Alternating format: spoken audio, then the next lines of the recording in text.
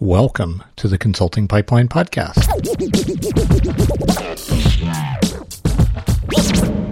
On today's episode, I'd like to talk about making difficult decisions. In particular, some difficult decisions I've made recently. But first, this. Hey, sweetie, you got a minute? Yeah, but I'm trying to get this done before my husband has his badass workshop today. So I'm doing a thing for my workshop. What is it? Sorry, for my podcast. And I want the folks at home to know what it's been like to live with me since I have made these decisions that I've been really sort of nervous or afraid about. Bowing out of those two masterminds and bowing out of the freelancer show. So what have you noticed in me that's different than usual?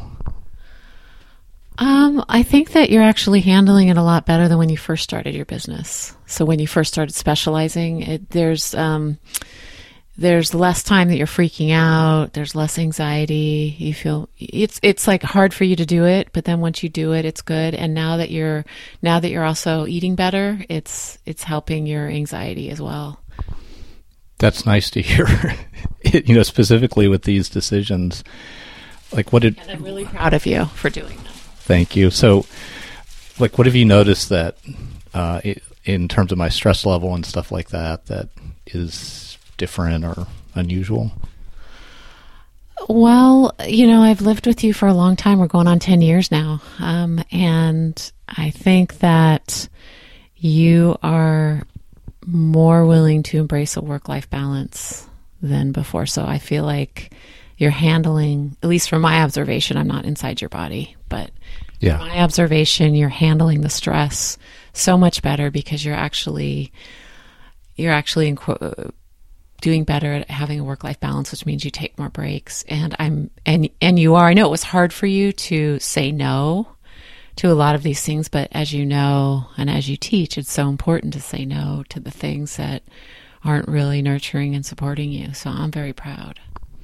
Thanks. So what advice would you give maybe to partners, friends, spouses, loved ones of people making difficult, scary decisions? How would you advise them to live with those people? To be, first and foremost, to be compassionate and kind and understanding, and just gently encourage, walks during the day or walks in nature, things like that can reduce anxiety.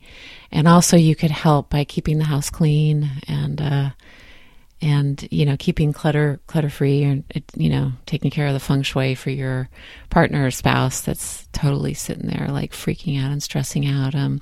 I think the best anecdote is to really take care of your body when you're having those peaks, those flare-ups of the stress and the doubt and the imposter syndrome, is to just, day by day, stay in the present moment, breathe, all those things. That's so encourage your partner or your beloved husband, wife to do those things and be gentle and be understanding as much as you can.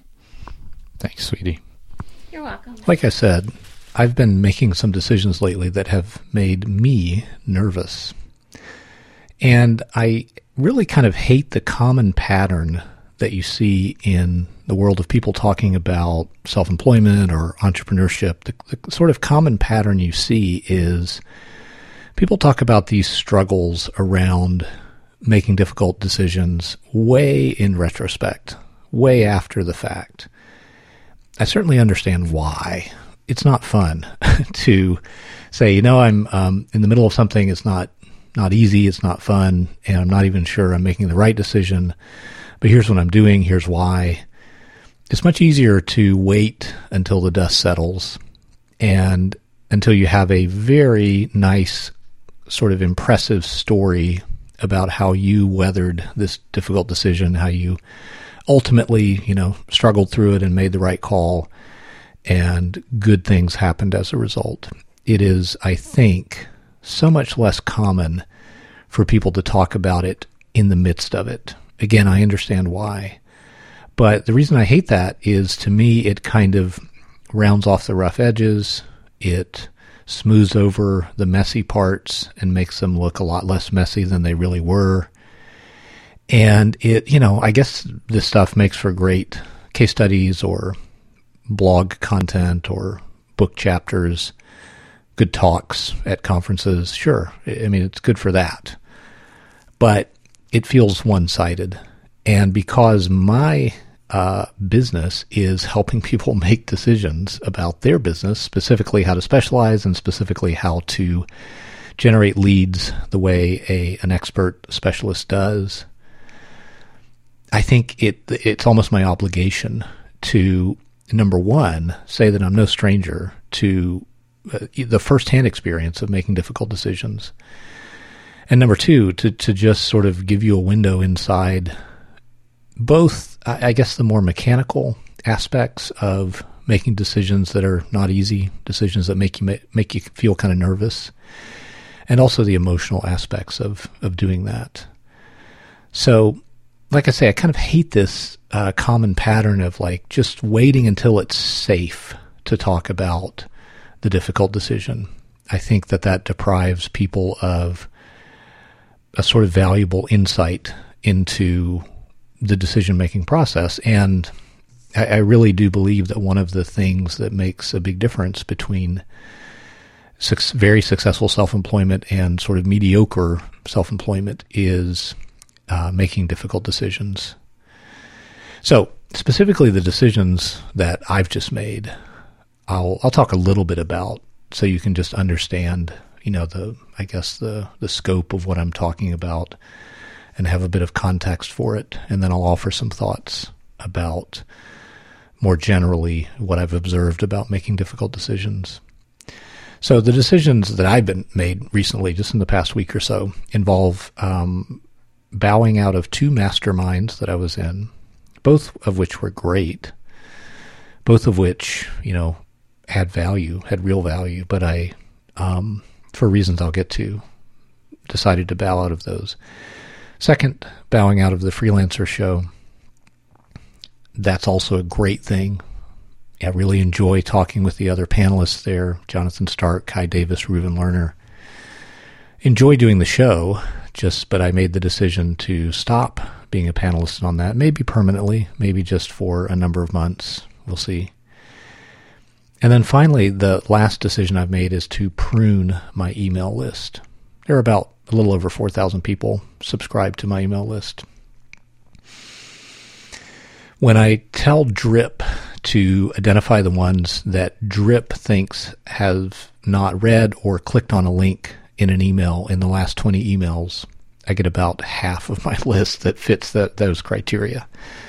Now, I'm well aware that some people who Drip thinks are not opening the emails, in fact, are, because things are configured such that on their computer, it's not reporting back to Drip that they opened the message. So for the next month, I'm giving people who fit that criteria of low engagement an opportunity to click a link and remain on my list and escape the great purge that's coming at the end of March. But still, I don't think that's going to take that number of 2,000 low engagement subscribers down to 1,000. I think it might take it down to, maybe 1,900. So, I'm expecting that about half my list is going to be gone, and I will delete those subscribers at the end of this month.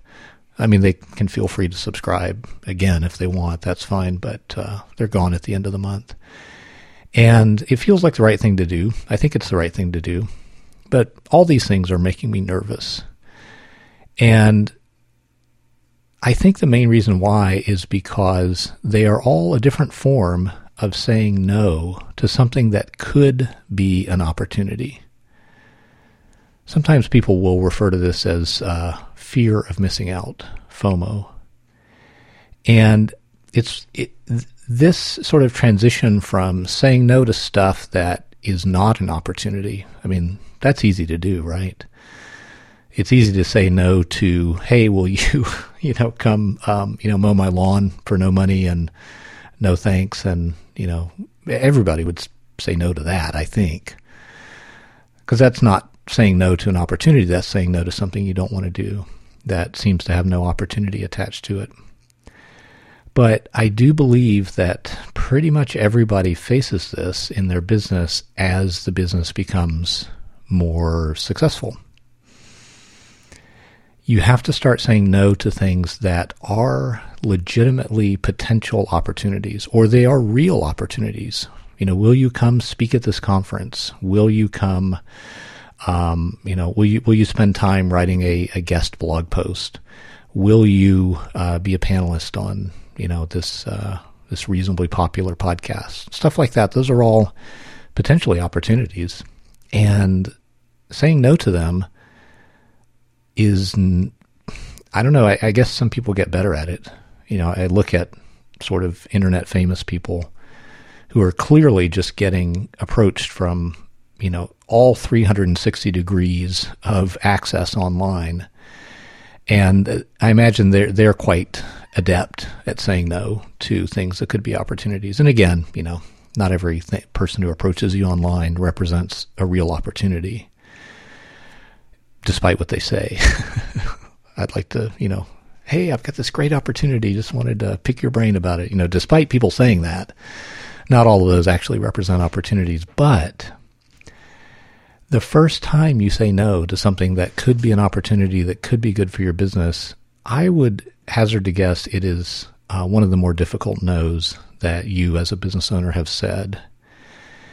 And that's exactly what I'm feeling with bowing out of these masterminds. They are valuable. Being on the Freelancer Show is valuable. I'm certain at some point it's been a part of someone becoming a client and helping, generate revenue for my business. One or more of those 2,000 odd subscribers on my email list could sometime down the road start reading my emails and become a valued client. So these are all things that they're good things that I'm saying no to because, well, here's the thing that complicates it, I suppose. The reason I'm bowing out of these things or backing out of these obligations that I signed up for is because I want more time to work on specialization school. And the specialization school has not proven itself per se yet. What I mean by that is I really do have this vision for how specialization school, which is a series of 3 workshops and 1 open-ended coaching program, they're all around those 2 things that I talked about earlier, making that decision about how to specialize and learning how to generate leads the way experts do. In my mind, this is the future of my business. In reality, right now, this is a portion of my business, a subset of my revenue, a subset of what provides value for people. And so this is a transition in my business. It's the beginning of a transition. And there is a non-0% chance that I'm making a mistake. There is a non-zero chance that this is not going to work out for me and that this will, who knows? I could, my mind is full of things to fill into that blank of this could insert horrible, awful thing here. I can fill that in with so many options. And it takes real work to say, yeah, sure, that could happen. I could get in the car and drive to the grocery store and that could be the end of my life. That could happen too. All kinds of terrible things could happen. That's life. I am trying to double down on something that I really believe in and I think is going to provide really great value to a lot of people. And that's why I'm backing out of these things. That's not so much, the list pruning is kind of a separate thing because that doesn't really represent an extra appointment on my calendar that takes a nice uninterrupted day of potential maker time or thinker time and chops it up into smaller chunks. That's really the problem, I suppose, that I'm trying to address by backing out of some of these things, which again, they're good. They are good things. But in the context of what I'm trying to do with my business right now, they also have some negative qualities associated with them. They sort of cause me to do context switching. And when I look at my calendar, I think there's a lot about Paul Graham to criticize, but he did write this really great article once about the different ways that managers approach scheduling versus makers. And if someone who does deep work looks at their calendar and sees it sliced and diced into a bunch of, let's say 90-minute segments bookended by meetings on either end, they're going to say, well, geez, that's not even enough time to get get into it. So I'm just not going to. I'm going to do something less demanding, less taxing during that 90-minute space between meetings. And to an extent, that is true of me. So I'm just looking to try to create more time on my schedule that doesn't look like that. That is these, 3-4 hour stretches of time during which I can really sort of sink into doing deeper work, which is what I feel like I need to do to support what I'm trying to build with Specialization School. That's why I'm making these particular decisions. What about you? Is there some decision you're facing that's making you nervous? Is there some way you could get support with that? Speaking to someone who's outside the situation who might see it a bit more objectively. Speaking to someone who might help you think through what the actual risks are. I hope so. It's not easy, not fun, but I think this is an inescapable part of making our businesses better. So I hope that as you face these difficult decisions, you face them with some courage and hopefully with the support you need. See you next time.